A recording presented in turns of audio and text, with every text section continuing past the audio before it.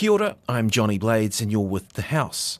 MPs have been debating whether to lower the voting age for local council elections to 16 years of age from the current age of 18. Debate on lowering the voting age immediately followed debate on a declaration of inconsistency that stems from a Supreme Court ruling 9 months ago that voting laws are inconsistent with the Bill of Rights Act on the basis of age discrimination. As a response to that ruling, the Justice Minister Ginny Anderson explained why the government has decided to focus on lowering the voting age for local elections only.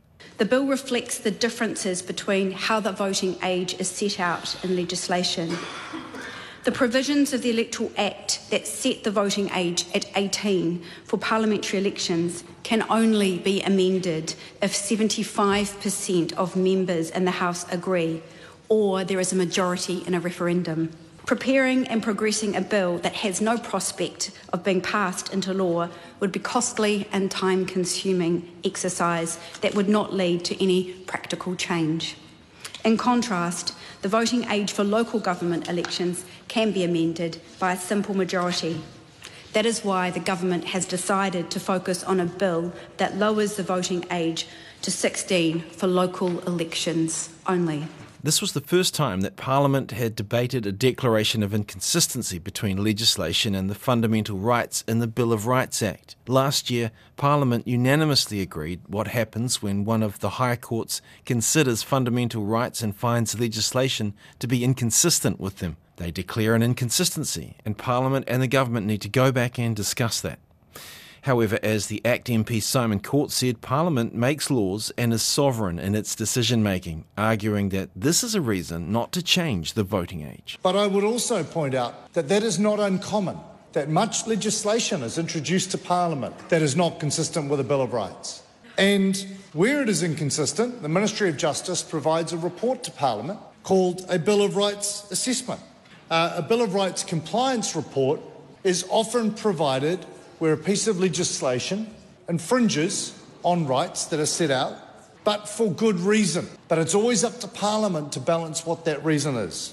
Dozens of teenagers were in the public gallery to observe this debate, and Simon Court wanted to explain to them why their Make It 16 campaign shouldn't distract them from what he believes teenagers should be focused on. 16-year-olds have a whole lot of other things that they should be focused on with their lives, such as study and work, sport, community life, community work, and that voting in parliamentary elections is something that can reasonably be delayed until you reach the age of 18 without any risk of infringing your rights in any great way. National's Paul Goldsmith outlined his party's stated objection to changing the voting age, saying a line had to be drawn somewhere and that for them 18 years old is the right point. To National, it's also a question of government priorities. The final week of Parliament, when we've got, in the broader justice sector, we've got real problems with violent crime. You've got very long delays to justice, wherever you look.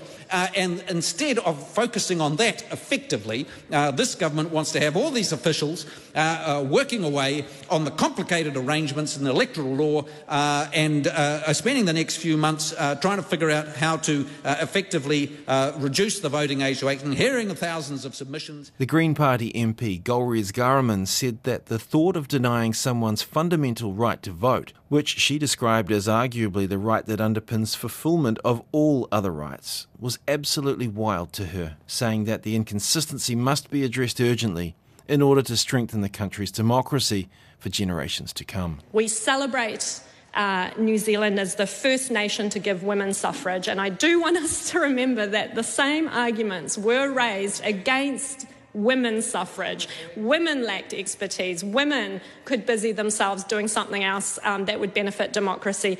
In the end, it was only when we could truly vote that governments and parliaments became accountable to us as women. Not one of us would stand for a delay on our fundamental rights, not least to vote, for 2 years. 16-year-olds can leave school. They can have sex, they can drive cars, and yes, they can work and pay tax without representation. The electoral lowering voting age for local elections and polls legislation bill passed its first reading, 74 votes for and 44 against, with the National and ACT parties being those to oppose it.